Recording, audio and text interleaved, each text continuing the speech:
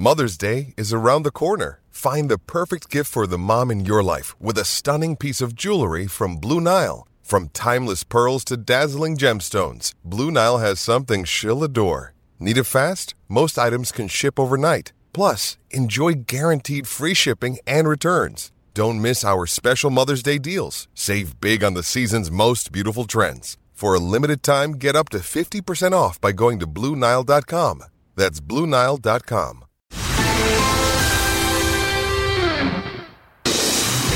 Hello and welcome into the latest edition of ESPN FC. Just one more sleep until the World Cup final. Ali Moreno. I'm a baby when it comes to the World Cup final. How old do you think we are? One more sleep? A little bit older than me, a lot older than me. Stevie Nicol, Kate Murray. We will be hearing from Julien Laurent in just a moment. But this is the cover of L'Équipe in France. It is Messi against Mbappe. And when we focus on France, everyone trained for them today after a number of players had been struck by illness. So we want to talk to Julien Laurent about this. He is with us now from Qatar. Is that it then, Jules? Are all the players feeling well again and they're ready to go? Well, they all trained today, that's for sure. They were all there training behind closed doors, not too far away from here where we are actually. They all trained. Deschamps was happy. Maybe he was slightly blown out of proportion earlier, but we know that Konate was really not well still this morning, to be fair. But at least everybody was there. They're happy. Tchouaméni is okay now after the problem he had in his hip. Theo Hernandez is okay after the little niggle in his knee. Giroud also had a little niggle in his knee, but he trained without problem. So Deschamps is happy because at least the 24 players who were there are available to play that final. Yeah, tell us a little bit more about Giroud, because it is Stevie's love-hate player. A little knock to the knee in training. Is he going to be okay? He's going to be okay, Kate. The only thing is, at training tonight, I'm being told that Deschamps tried a different attack than to what he's done through the whole tournament when Giroud was actually playing with the Serbs. You know, at times they do the starters against the Serbs when it's the last training before the game. And the front three for the starters, for the team, were Mbappe central, Dembele on the right-hand side, and then Marcus Thuram, who came on and did really well against Morocco in the semi-final. He was the one starting on the left, so Giroud was with the Serbs, so on the bench. Mbappe had moved from the left-hand side to the centre, and you still have two very quick wingers in Thuram and Dembele. The rest was the same, Rabiot, Tchouaméni, and Griezmann, of course, in midfield.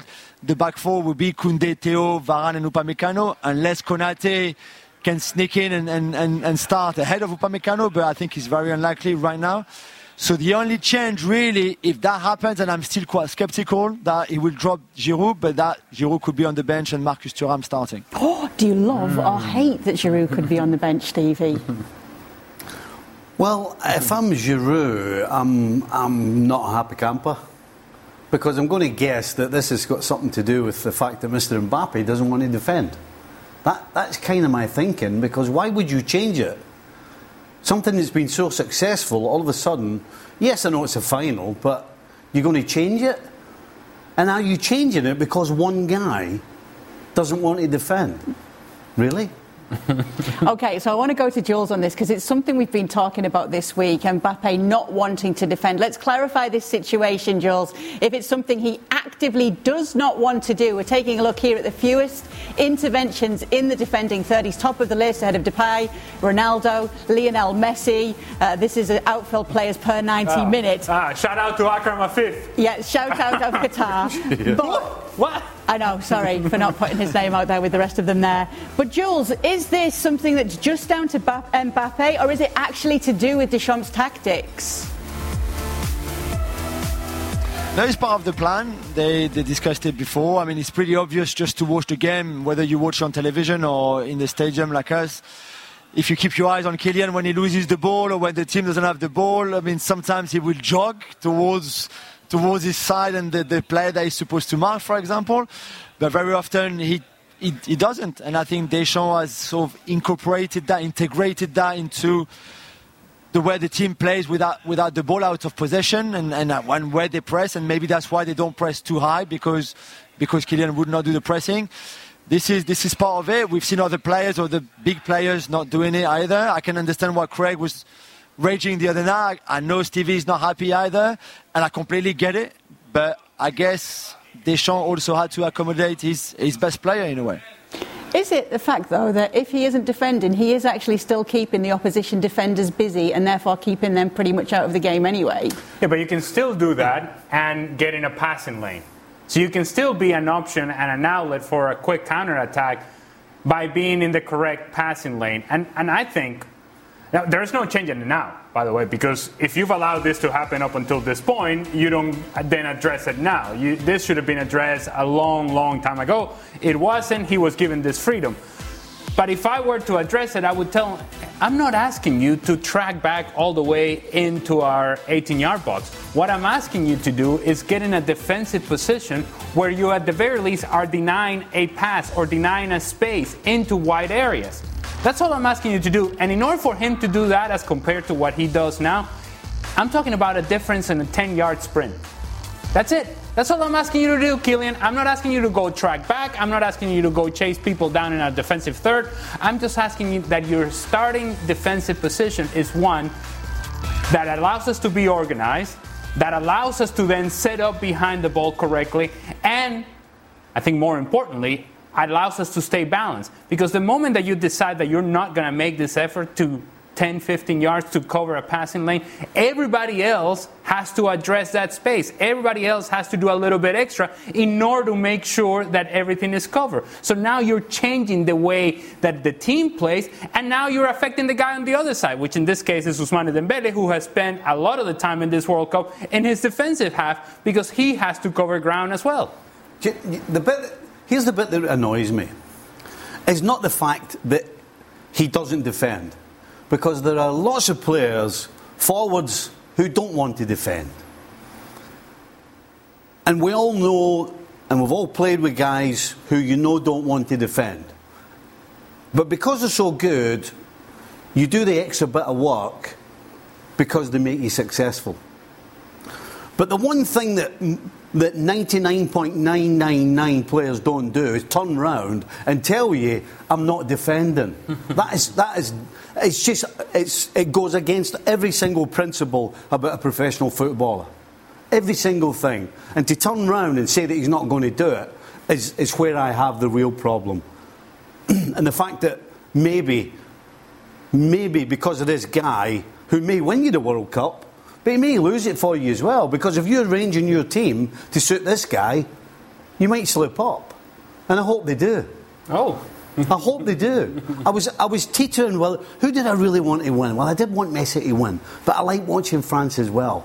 That's taking me over the edge. I hope Messi wins this. I hope Argentina wins this, because what Mbappe's doing goes against every single thing a professional footballer should do. Very anti-French sentiment from Stevie. I'm telling you, I absolutely am.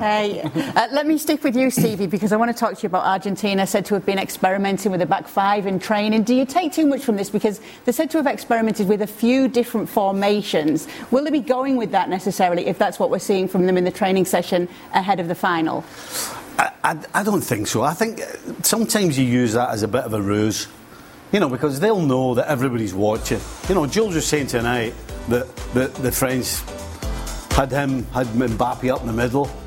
He's maybe doing that so that Argentina play a three in this final, thinking they're going to do that. I think Argentina should go with what suits them best, and that is a back four.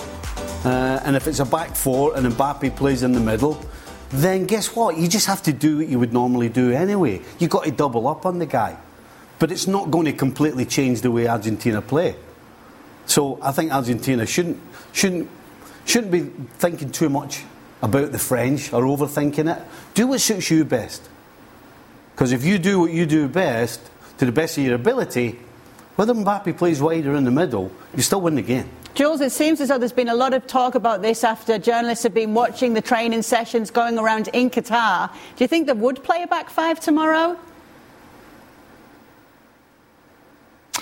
Argentina, I think they're thinking about it. We've said before that Scaloni is the head coach in this World Cup that has changed the most. His teams, his formation, back five, back four. We saw in the semi-final, obviously, the four central midfielders playing in that 4-4-2 formation, which you do when you adapt to the opposition, which is completely fine. And maybe they think right now the best way to stop Kylian is to play with a back five, to have Romero and Lisandro Martinez on each side of Otamendi to help to close all the half spaces, so Rabiot can't make the runs that he wants, so Griezmann cannot make the usual runs that he makes as well, or that he's made so far in this tournament, coming from deep in that new position.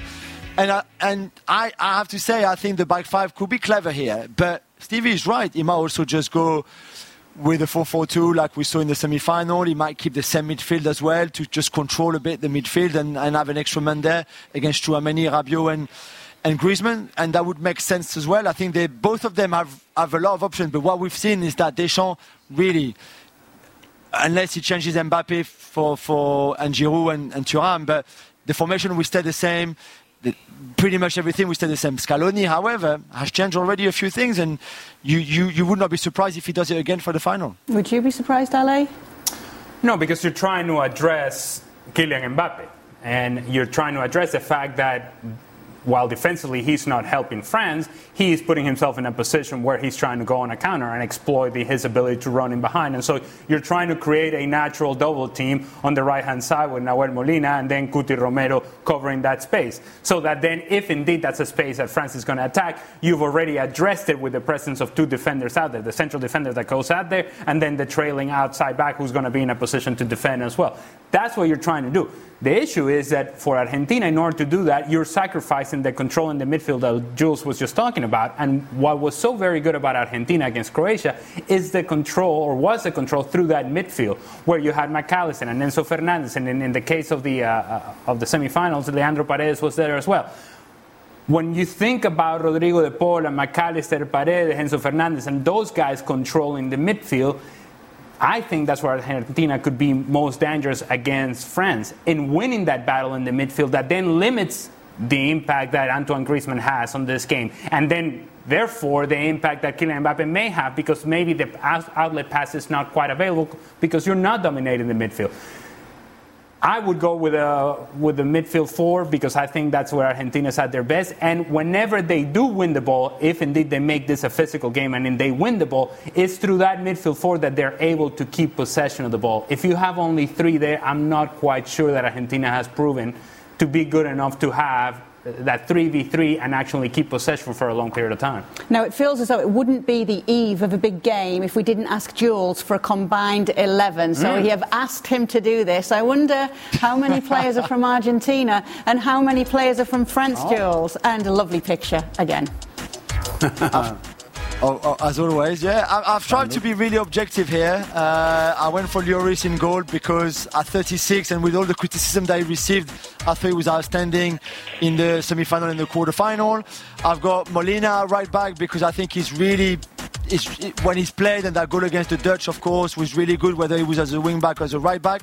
I was very impressed with Varane, considering he was still injured 3 weeks ago. Otamendi, I thought as well, at his age, played really well, and I didn't think he would be at this level. And on the left, despite the silly foul against England on Mason Mount, I still think that Theo Hernandez has had a good World Cup. The midfield three, Enzo has been a revelation if you hadn't seen him play for Benfica earlier this season. And so has been Alexis, the Brighton midfielder, Alexis McAllister, who is so important to this Argentina team with all the movement that he does without the ball even. And then Griezmann in that new position that we mentioned many times. And then the front three, you can play them wherever you want. Julian, Kylian and Messi. It could be Mbappe as a 9, Alvarez as a 9, Mbappe left, Messi right, Messi as a 10 behind the two, whatever you want to do. I think those three, it's a bit unfair on Giroud maybe, but I think those three have been magnificent. Any complaints with his combined 11? It's on friendly fire against Olivier Giroud. Conversation about maybe him not starting the final, and now the fact that he doesn't get involved or included in the combined 11. If you're breaking records like Olivier Giroud is doing for France, maybe he deserves a place. I'm saying Olivier Giroud should be a starter not only tomorrow, but certainly in the combined 11 from Julien Laurens. Stevie? I would probably just swap one.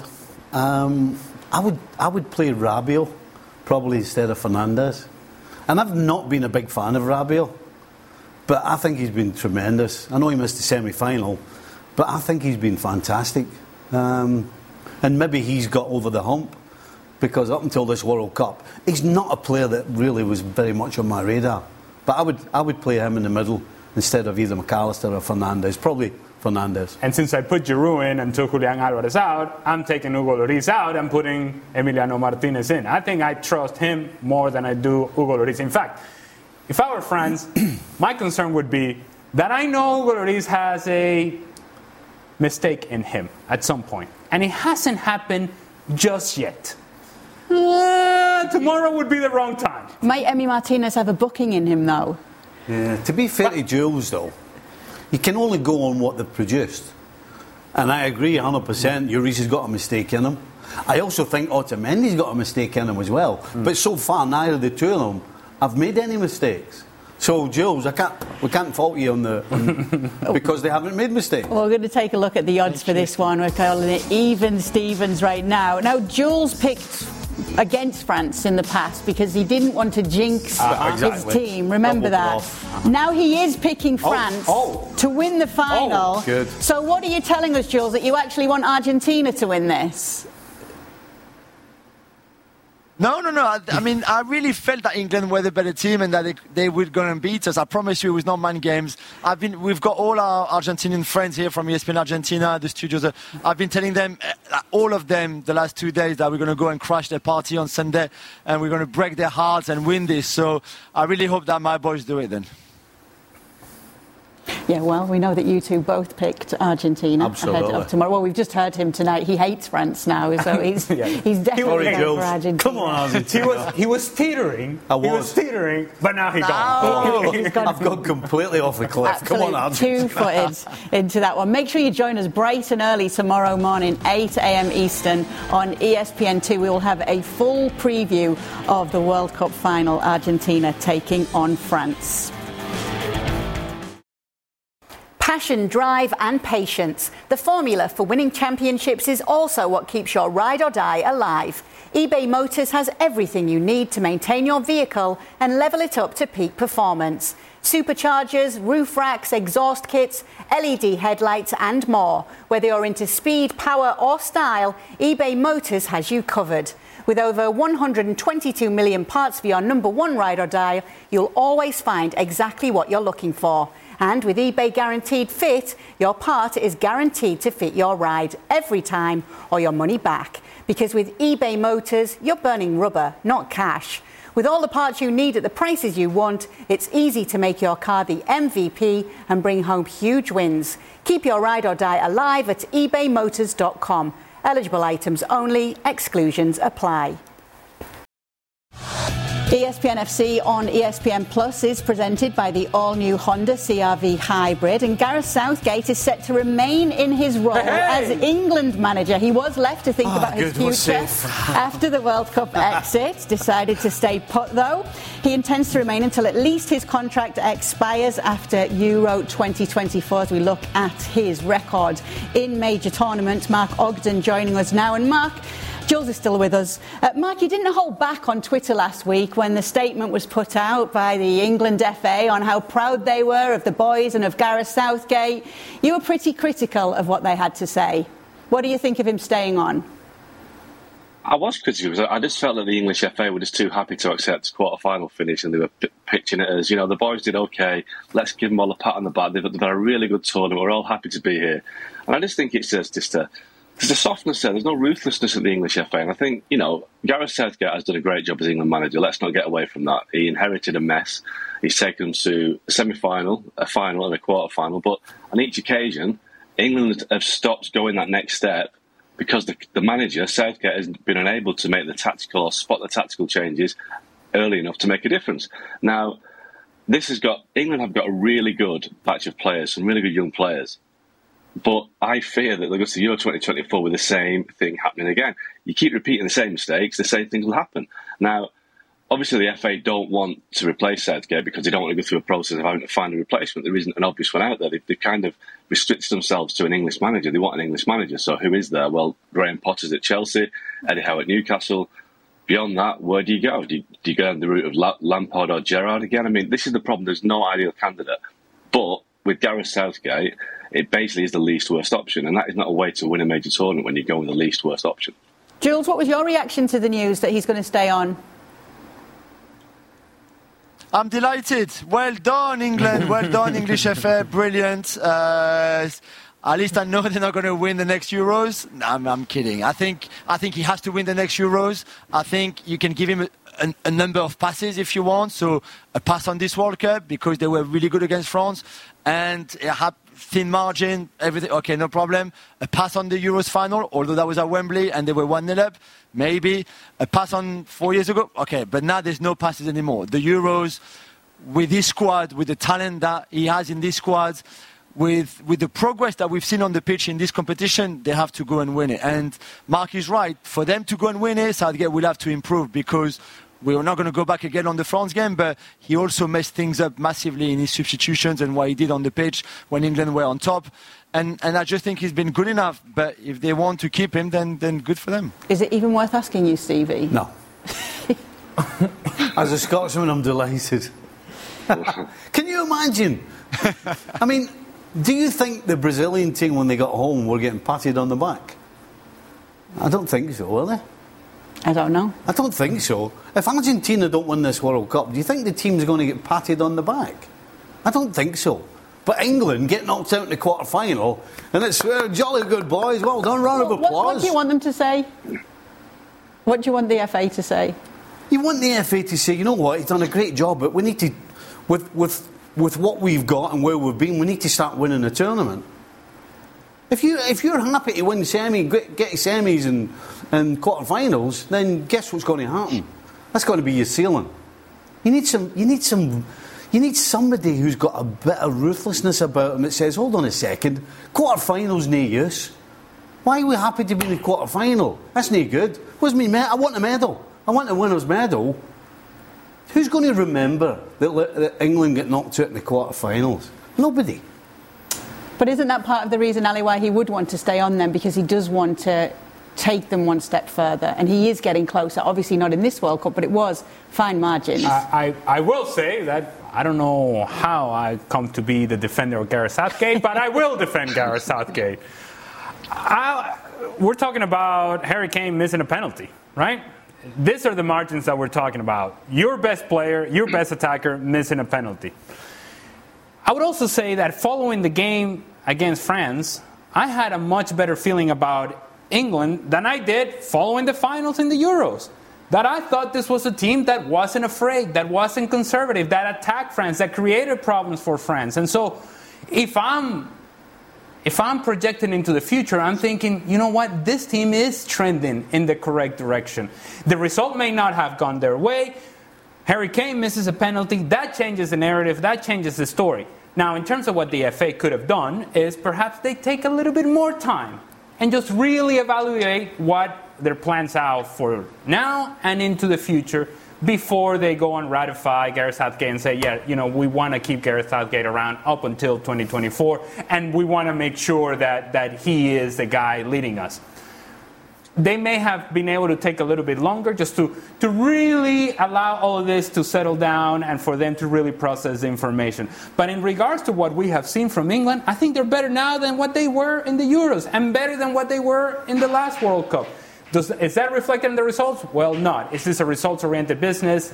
Yes. And I understand where these guys are coming from. But if I were making these decisions, Gareth Southgate, go on, son. Well, the players like him, don't they, Mark? Go on. We've got an Englishman sat here. Right. So are you happy? I am happy. So you're happy Southgate's going to carry on and take the boys to the Euros and do so well, but unluckily get knocked out. And unlucky, Gareth, but you've done a fantastic job. And by the way, he's really good with the media, and he's got a lovely group of boys. They're all lovely boys. They're really nice, and everybody toes the line. It's fantastic. It's great, super. They like him as well, don't they, Mark? Hold on, I haven't got your answer yet. They do, but that shouldn't be a criteria for him to stay.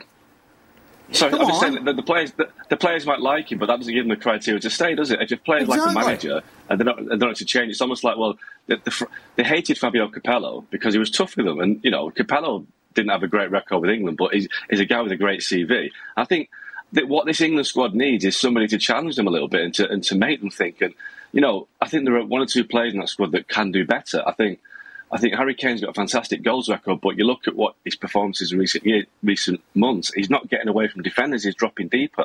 He's not giving them a focal point that Olivier Giroud gives to France. So the coach will come in and say, you stay where you should stay, centre forward, stop dropping back to the number 10 role. We want you on there in the end of crossing the 6-yard box or putting the ball in the back of the net from the 6-yard box, not spraying passes from the centre circle. Southgate hasn't told him that. Southgate played him against Wales when he needed a rest because this is a stronger manager would make bigger decisions. And he would find a way to play Phil Foden in a more attacking role. He'd get James Maddison to start. He'd try to make more of Grealish. Southgate is very conservative, which is great for the FA because they're very conservative. Nobody rock the boat. Let's keep it all nice and safe. Like Stevie says, everyone has a great time and, we got to the quarterfinals. Never mind, we'll do better next time. They need somebody with the edge to take them that next step. And if that means upsetting some of the players who want Southgate to stay, then so be it. Because you have to have a winning mentality to win a World Cup or a European Championship, and they haven't got that. You just want me to say what you think? No, I want to know what you think. I'd like to see him stay on. I think we've seen progress. Good news. For the first time in a long time, and I've been in England for a long time. You know what? I said this last week on the show, and I have not changed my mind one single bit. Oh, I'm surprised. Right? As good as you think Southgate has done, and all the players are coming in after Kenny Dalglish, Alec Ferguson, I could name 2 or 3 others, right? You know what you would get? What do you mean? 0-0 you come out at half-time, it's 0-0. Do you know what they would say? It's not good enough. Well, you want a pat in the back because you played really well, but we've been unlucky. No. Next time, this is what we do, this is what you do, this is what you do, and you put it in the back of the net. And I don't want you, Harry Kane, if I see you coming back into the middle of the park again, I'm taking you off. That's what a real manager would do. A guy who's not interested in keeping everybody happy. Everybody's lovely and Harry's a great captain. Super Harry, we got on really well. Don't want to upset Harry because he's captain. That's what a guy with an edge that Augie's talking about would do. He'd say, Harry, you go back in there again, you're off. And that's all great, but who? One step at a time. Right, we'll leave this conversation here. While Jules is still happy as well, because we don't know if he will be tomorrow, but he's definitely happy with this decision. We're going to let him go for the evening. Jules, thanks so much for being with us. The guys will be back, no doubt, giving me stick on Extra Time. Make sure to catch it every single day over on our YouTube channel. We're driven by the search for better, but when it comes to hiring, the best way to search for a candidate isn't to search at all. Don't search, match with Indeed. If you need to hire, you need Indeed. Indeed is your matching and hiring platform with over 350 million global monthly visitors according to Indeed data, and a matching engine that helps you find quality candidates fast. Ditch the busy work. Use Indeed for scheduling, screening and messaging so you can connect with candidates faster. Join more than 3.5 million businesses worldwide that use Indeed to hire great talent fast. And listeners of this show will get a $75 sponsored job credit to get your jobs more visibility at Indeed.com/FC. Just go to Indeed.com/FC right now and support our show by saying you heard about Indeed on the podcast. Indeed.com/FC, terms and conditions apply. Need to hire? You need Indeed. The Carabao Cup returns to the calendar next week. Manchester United will be taking on Burnley. Mark Ogden is still with us, and we want to talk about this game because we know that we're seeing a very strong Burnley right now in the Championship. They are leading the table right there. So, Mark, will Erik ten Hag put out a strong Manchester United team for this game? He will put out a strong team, I think. Apart from the French players and the Argentinian players that are in the World Cup final, you'll see United's strongest team because, first of all, a lot of the players are already back. They've been back for 10 days, 14 days, and United need to win a trophy. And, we're having this discussion a while ago about Southgate and how he's not strong enough. Erik ten Hag is strong enough and he wants to win. He's a guy that will upset people to win. So if some of the players that have played the World Cup don't want to play out against Burnley next week, ten Hag will be saying, well, this is your bread and butter. We pay you wages. We need to win a trophy, so you're playing. So there'll be no prospect of this being a second string. It's a massive game for Man United because they haven't won a trophy since 2017, and every opportunity they get, they have to take it.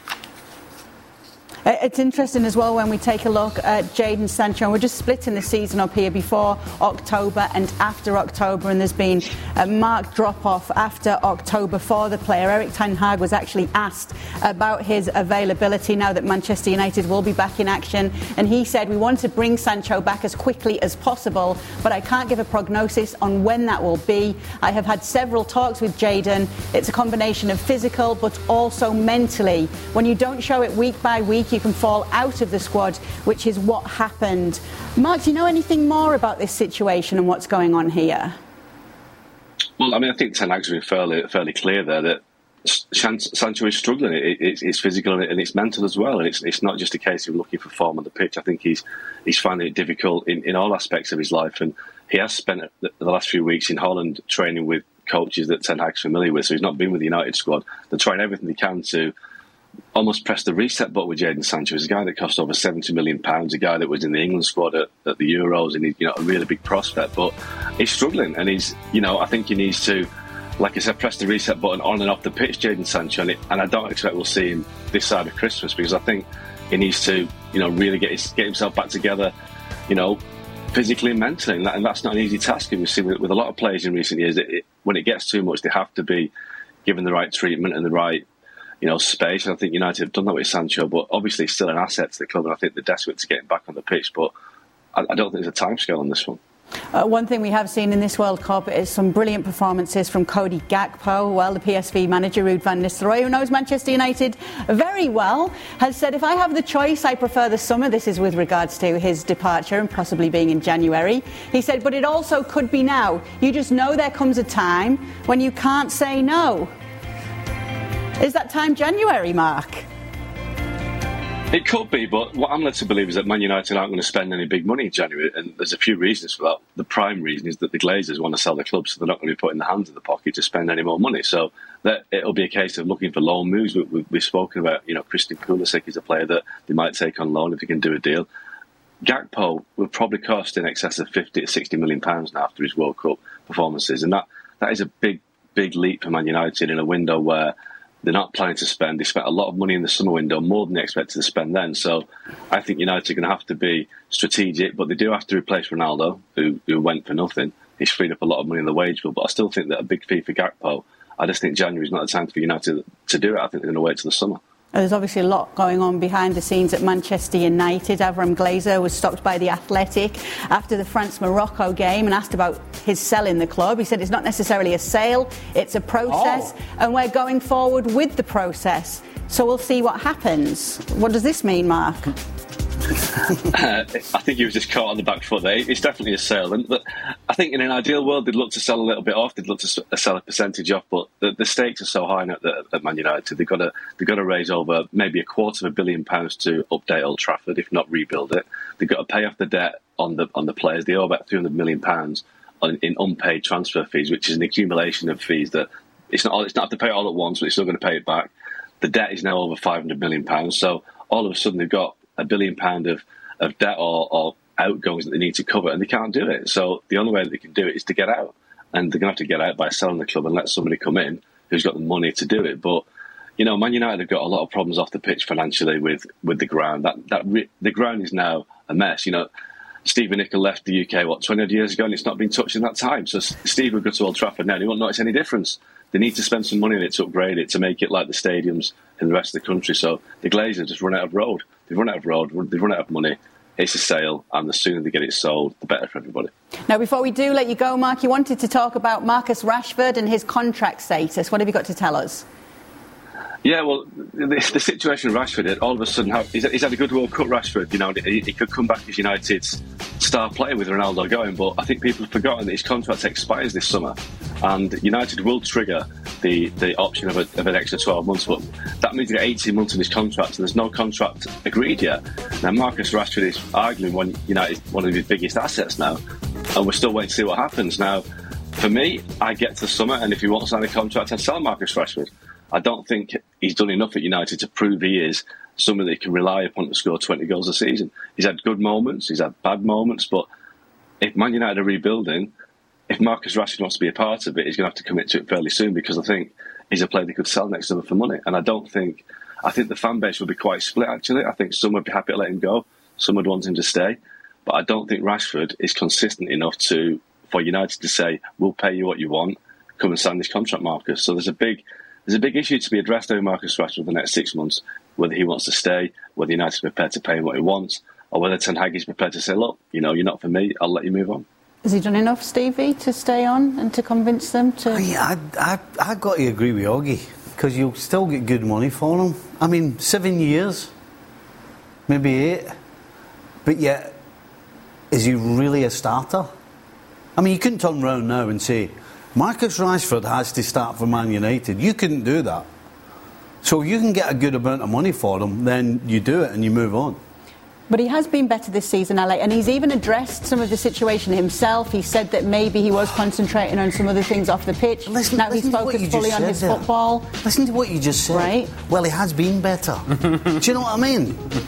Does that mean you deserve a new contract, Ali? And here's the thing. I don't want to be a cynic, because why? We have enough people in the world who are cynics. But I will ask the question. Players that are coming towards the end of a contract, and this is not just a reality in professional football, it's a reality in professional sports. Players who are coming to the end of the contract have a way of improving their performance as that contract is running out, knowing full well that there is a payday at the end of it. And I don't think that this is the motivation for Marcus Rashford. I don't think this is why he has been better. But you can't just rely upon what you have seen over the last couple of months and make decisions in the long term and ignore what has happened over the last few years. So you focus on the last couple of months, you say, you know what, this guy could be the guy for us. But if you see before then and what has been his history with Manchester United, you kind of go, no, I don't think he's the guy for us in the future. I think if Manchester United is thinking about what would be a change, a radical change, and it has begun with obviously Cristiano Ronaldo walking out the door, Marcus Rashford would probably be the next one to go. Not because he's a cloud like Cristiano Ronaldo and hovers over the club, but just because I think it's time to look for somebody else to try to be the answer that he hasn't been. Well, you can keep up to date with all the latest transfer talk on our website. We thank Mark Ogden for being with us. We'll be hearing him soon, and you can no doubt see some stories from him over on our website too, Transfer Talk on ESPN.com. Did you know less than 10% of Americans own an e-bike? Here's why that should change. Studies show e-bike owners actually end up exercising more, plus getting outside more. If you're looking for a balanced lifestyle and everyday adventures, you need to check out Lectric e-bikes. They are the #1 selling e-bike brand in America. Their bikes are typically foldable, pre-assembled, and have serious range up to 150 miles on some models. Check them out today at lectricebikes.com and add some more adventure to your week. That's lectricebikes.com. ESPN FC on ESPN Plus is presented by the all-new Honda CR-V Hybrid, and Croatia finished third in the World Cup after a 2-1 win over Morocco in the fourth place game. Josko Vardiol scoring a brilliant header in the 7th minute. 2 minutes later, Dari headed in from close range. That levelled things out, but then Mislav Orsic restored the lead just before half-time. That means that Croatia are third, Morocco are fourth, but they did make history as the best finishing African side in the history of the competition. But it is Gvardiol I would like to talk about, and we'll get to that in just a moment. Before we do, let's give some credit to Morocco and hear from their fans. What a World Cup for Morocco. Yeah, it's been phenomenal. First African team to make it to the semi-final, and I think that's a great first leap. What Morocco achieved tonight is the history. We create a history for Arab and for Africa. Nia, we call it Nia in Arabic, you know. It's like you just believe. Okay, you have to believe in life. So when you believe in your work, you can reach your goals. And they showed us this. In 2026, we can say the last word. Morocco don't lose, Morocco learns. They will come back stronger in 2026. We are very proud of them, even if we didn't win, actually, but we won the heart of the world. We've spent so many nights thinking, is this real or we are just dreaming, actually? Hey-oh, مبروك علينا هذه البداية مازال A big congrats to Morocco. Shaka Hislop prized himself out of bed to get to this game, but apparently he didn't stay awake throughout the game, according to Julien Laurent. What? Who's been telling tales on you, Shaka Hislop? What? No, he was looking at his notes. Looking at his notes. Always. You cannot trust Julien with these tall tales, Kay. You know that. What was it like to be there, Shaka? It doesn't do Peaceful. I can't remember. It was fantastic. No, in all seriousness, it really was. It really was fantastic. It was a different atmosphere to this one, particularly for the Moroccan fans. Again, they outnumber the Croatian fans as you'd expect, 9-1 thereabouts, and I'm being kind. But as you saw towards the end of their semi-final loss to France, this was more about an appreciation of the tournament in whole than an expectation of the team to win. And in a way, the team kind of played exactly to that. I cannot think of a team that started any game at any stage of this tournament worse than Morocco in the opening exchanges. Bono Nelly scored in his own goal. And that kind of painted the picture of maybe the first 10 or 15 minutes. No real surprise for Croatia to go ahead. Very well with goal, Gvardiol scoring. And then Morocco equalised. And in all honesty, I don't think Livakovic touched the ball before Morocco equalised. And that kind of spoke to the imbalance in this. Then you also scored, as you mentioned, Kate, just before the halftime break. I very well were goal. Croatia were the better of the two teams. And then the second half petered out a little bit, as sometimes third, fourth place games go. There was a little bit of tension, but I thought that was more around the referee's handling of the game that forced things to kind of boil over. But in all honesty, it was a celebration of Morocco's run in this tournament and so many of the old guard for Croatia coming to the end of their own times. I was surprised to see the likes of Luka Modric play, like to see him start, let alone play the full 90 minutes. But it really was good to see them out there. Tell us about some of the new guards at Croatia. Tell us how Gvardiol looked.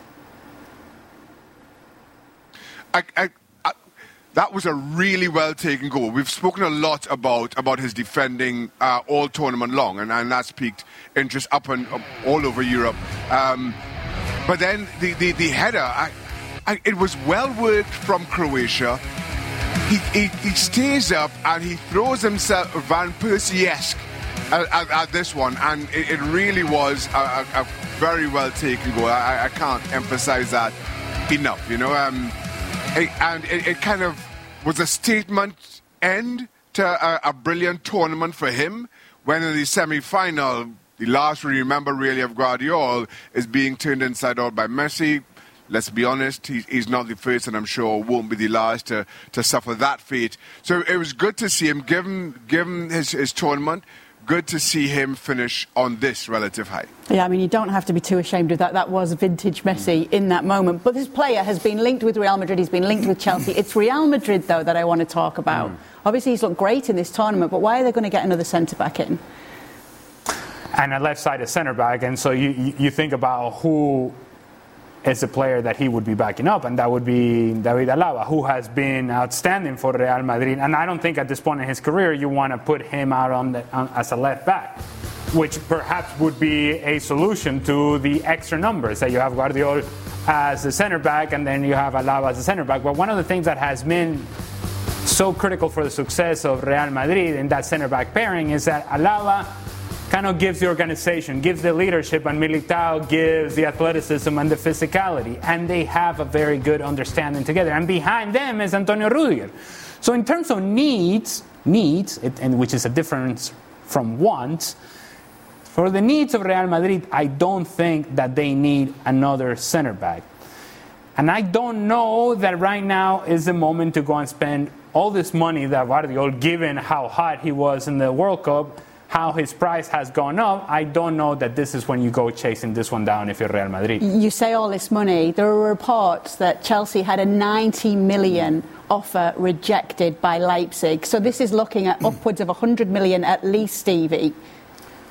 I wouldn't pay upwards of 100 million for him.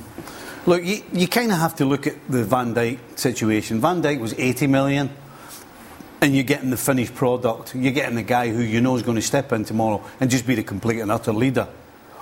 So if you're going to spend over 100 million on Gvardiol and you don't actually need him, then you can't do it.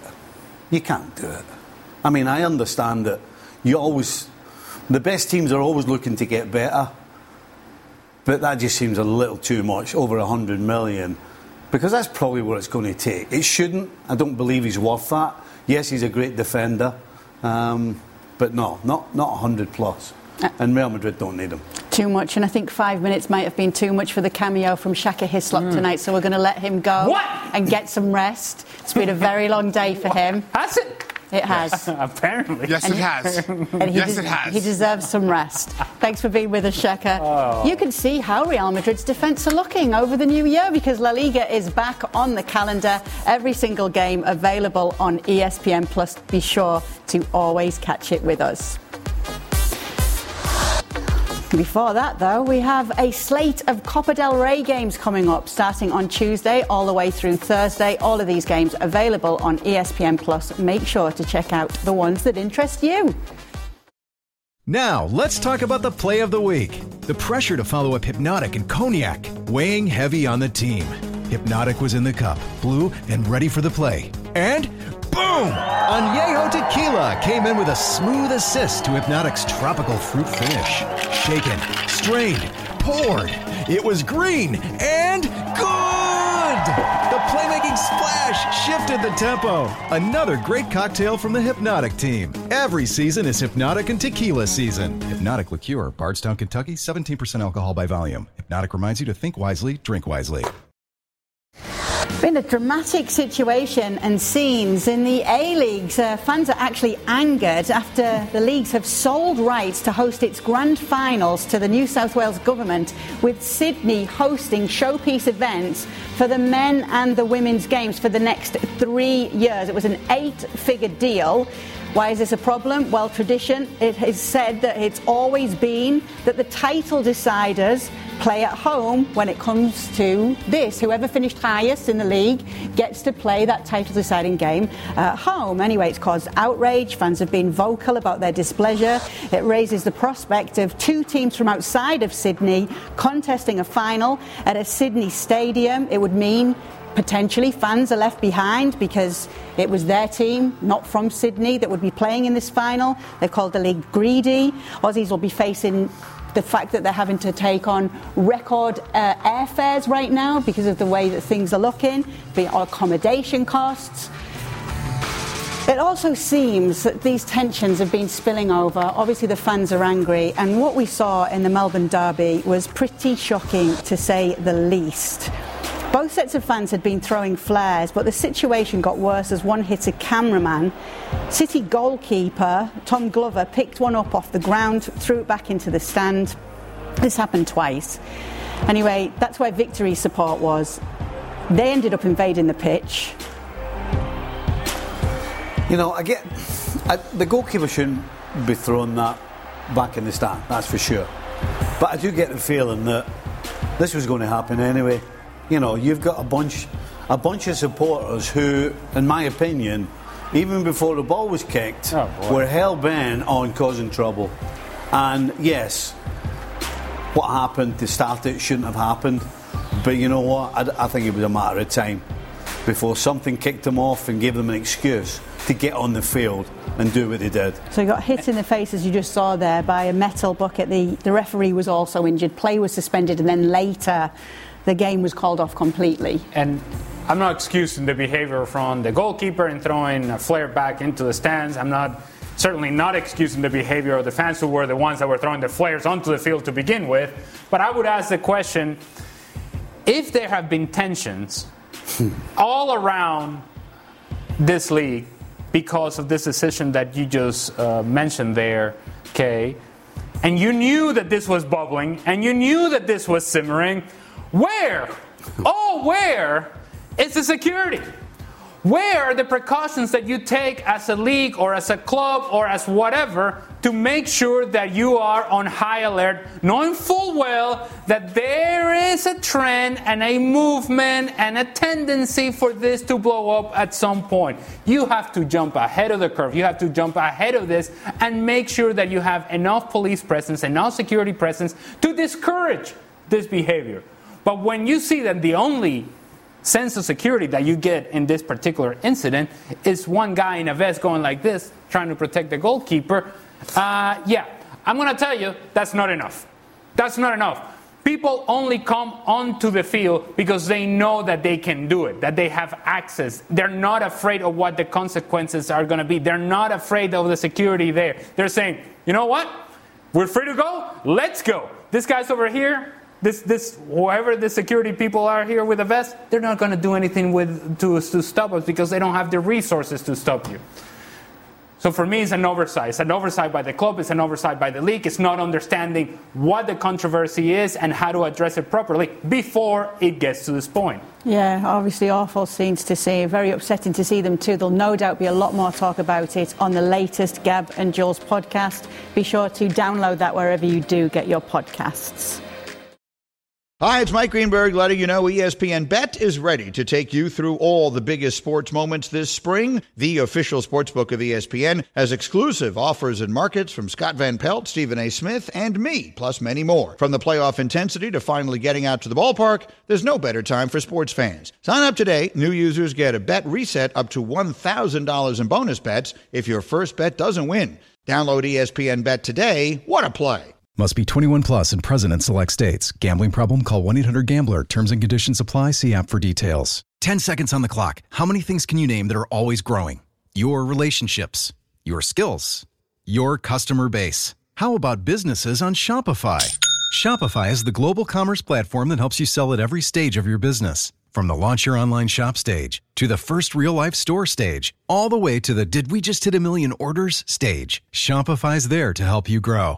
Sign up for a $1 per month trial period at shopify.com/network, all lowercase. Go to shopify.com/network now to grow your business, no matter what stage you're in. Shopify.com/network.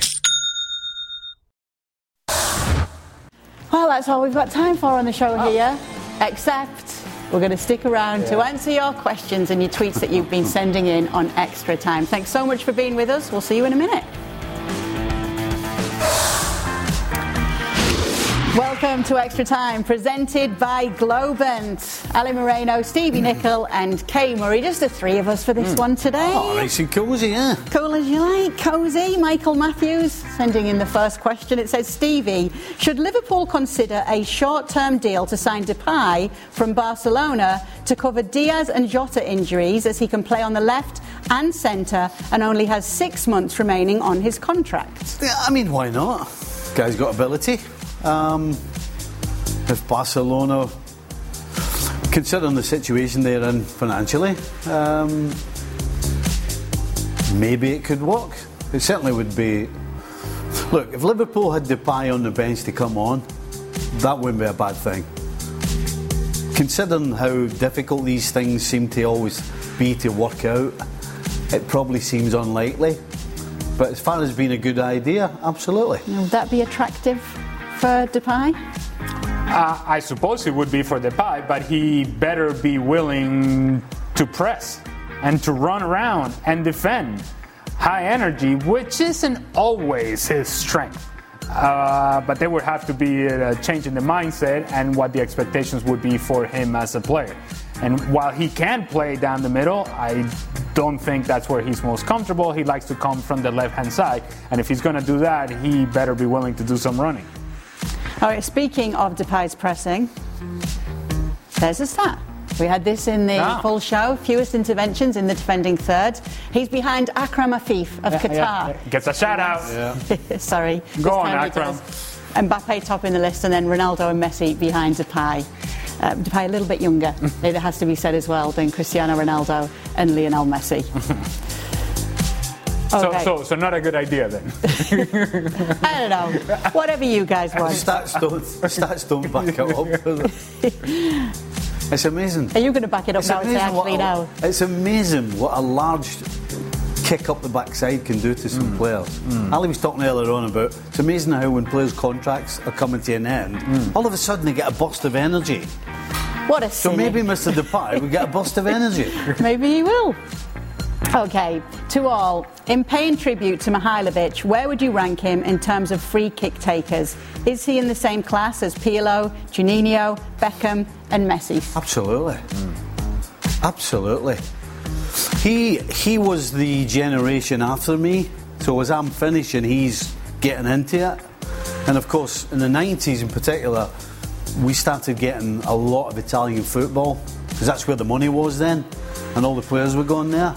And so that was the first time I remember seeing Mihailovic's free kicks. You know, he would, as a player, he was a good player, but as a free kick taker, he was as good as any of those names. You know, he could smash it through a gap with power.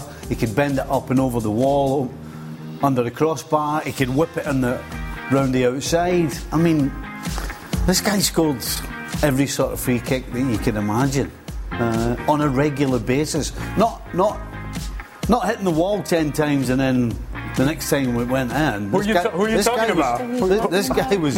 This guy was dynamite. Who does that? The hitting the wall all the time. A certain Cristiano. What's his second name again? Who's that? Not Sinisa Mihailovic. Anyway, hold on a minute. Let's be honest. To be fair to Ronaldo. It was the latter years of his career where he was hitting the wall a lot. He did score a few from the free. Come on, let's be honest. I just asked you a question. Let's not, the guy could take a free kick, but just unfortunately, he kind of ran out of juice a little bit towards the end. Ale, where was this attacking football from Croatia in the Argentina game?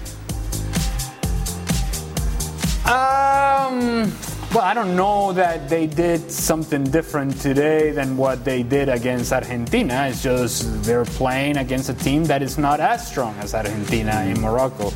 But they still today show some of their deficiencies. Once they get into the attacking half, into the final third, while it was a great goal from Orsic, a lot of the plays were breaking down once they got up until that point. It's just, for them, they just don't quite have the same talent level in the final third than they do in the middle third. So when you think of Brozovic and you think of Kovacic and of course Luka Modric, and then you project forward and now you're depending on Kramaric and Pekovic and these are guys that are serviceable players, but they're certainly not elite talent. And so the attacking football for Croatia, I don't think it's so much dependent upon who they play. It's just that's the players that they are. They're limited in that part of the field. They play the same way regardless of the opposition, and they think that if we're at our best, we're a match for anybody.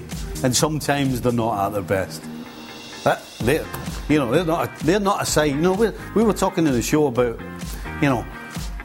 are Argentina going to play 3 at the back? They're going to play 4 at the back, but Croatia don't do that. They know exactly. Every single person in that squad, those players, the coaches, they know exactly what they're trying to do, and regardless of the opposition, that's what they try and do. It just so happens as well that they came up against the vintage Messi on that day, which also doesn't help. Yep. Yeah, on many levels, Croatia's performance against Argentina, you have to remember that for the first 20 minutes or so, it was very much all Croatia all the time, and Argentina were having difficulties getting a hold of the ball, and the penalty happened, and that sort of changed the game itself. And then after that, Croatia seemed to gather some more momentum, and then that goal from Julian Alvarez, the touch and tackle happens again.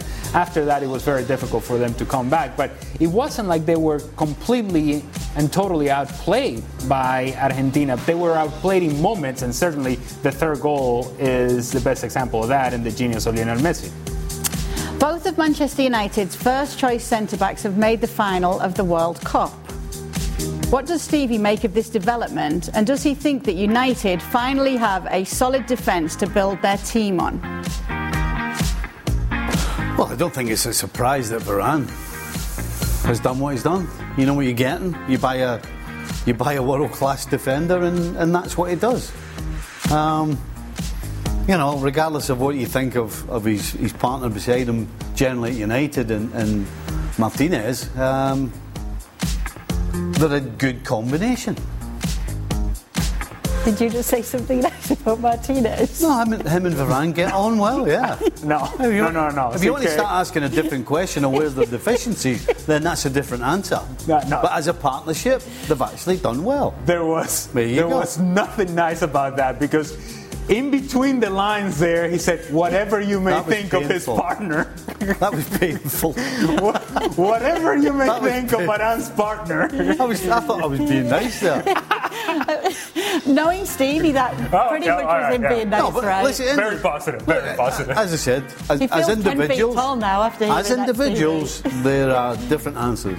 As a partnership, they've done well. All right, we'll take that. We'll take it. Well, let me give you an example, right? John Stones and Harry Maguire were great together for England. Made very few mistakes and were a good, solid partnership, right? Yeah. Now, if you want to start talking about them individually, then that's a different conversation. Right. So he had to bring up Ronaldo. Now he's had to bring up England. Let's move on, Who's your X factor for either France or Argentina tomorrow? Who's your X factor? Well, you have the obvious ones, right? But let's go. But even Hernan Crespo said it might not be the obvious one in the final. Well, he's taking a right chance, isn't he? If we ignore the obvious ones, okay, Messi, because they're the triple X factor. Yeah, Messi, Mbappe, Griezmann. I'm thinking if you're Argentina, you have to be very mindful of what happens on the opposite side with Ousmane Dembele, because as inconsistent as he has been and continues to be, on a good day, he can really take advantage of whoever is on that left-hand side for Argentina defensively. So Dembele on 1v1 situations, if you're paying attention to everybody over here and don't pay attention to that guy, he may just take advantage of it. So he could be a difference maker just because we are thinking of everybody else and not paying enough attention to Dembele. You'd probably say that France have got more. If you take Messi and Mbappe out, you probably say that France have got more X-factor guys that maybe would score a goal than Argentina. I think that would be the best answer to that. Okay. What kind of dog does Stevie have? Because it's so famous now. Haggis. Haggis is a Newfoundland. Wait. He's coming. He's coming. Just wait for it. Wait for it. Listen. You just wait. This is great camera work by you, Stevie. Stevie sent this to Dan after Kane missed the penalty against France. Yeah, I was. For those that didn't see it, what happened was when Harry Kane missed the penalty, you decided to try and upset a huge England fan in Dan Thomas. I thought, you know what I'm going to do? I'm going to take a video of Haggis getting 2 treats because Harry Kane kicked it over the crossbar. Right, it all makes sense. Unfortunately, my videoing skills, as you see, were rather off on that particular occasion. Wait. On that particular occasion? Yeah, because normally I'm pretty good. Oh, all right. Well, that's what happens when you kick a man while he's down. Yeah, karma, I guess. But anyway, tell us more about Haggis. Well, Haggis got his two treats anyway, and a lot more when the final whistle went. How old is he? What's his character like? Oh, I tell you what, he's 1 year old. He's a year, and the thing that people don't realise about Newfies is they have they're called a Newfosaurus. In the Newfie world, people call them a Newfosaurus or a Raptosaurus. In the Newfie world? Well, because when you take them a walk, they'll jump at you. Now, when you've got a dog that's 130 pounds, takes a run and jumps at you, it's quite a challenge. Let's just say that when we go a walk, Eleanor, I take the lead, and Eleanor prefers that I take the lead. Because up until about 18 months, that's what they do, and then they calm down and they stop doing all that stuff. They're very mouthy as well. So when they're excited to see you, they're like try to eat your hand or your arm or anything that gets in the road. You know, people see them and they see this big, cuddly, soft thing that just lies around and does nothing. Well, they don't. They're very active, never leave you alone. They're always back, regardless of where you are, and I mean where you are. They're beside you. Right. So, and you described him as a Raptosaurus. What is a Raptosaurus? Or were you thinking Velociraptor or Tyrannosaurus? when you look at all the sauruses. Okay. Right? I don't know that there is a Raptosaurus. Well, you see them, they go on their back legs and the two arms are like that. You know when you see the kids' toys? That's a Tyrannosaurus. Okay, a Tyrannosaurus, yeah. so when you see a Tyrannosaurus Rex, right, and it's up on its back legs, it's got two on the ground and two like that. Yeah, and it's more like... Well, that's what he does, and he jumps at you, and that's what other people's dogs do, like Newfies. Newfies. But they grow out of it. In the Newfie world. In the Newfie world. In the Newfie world. Okay. They grow out of it. Yeah. I can assure you. When there was a 130-pound dog jumping at you,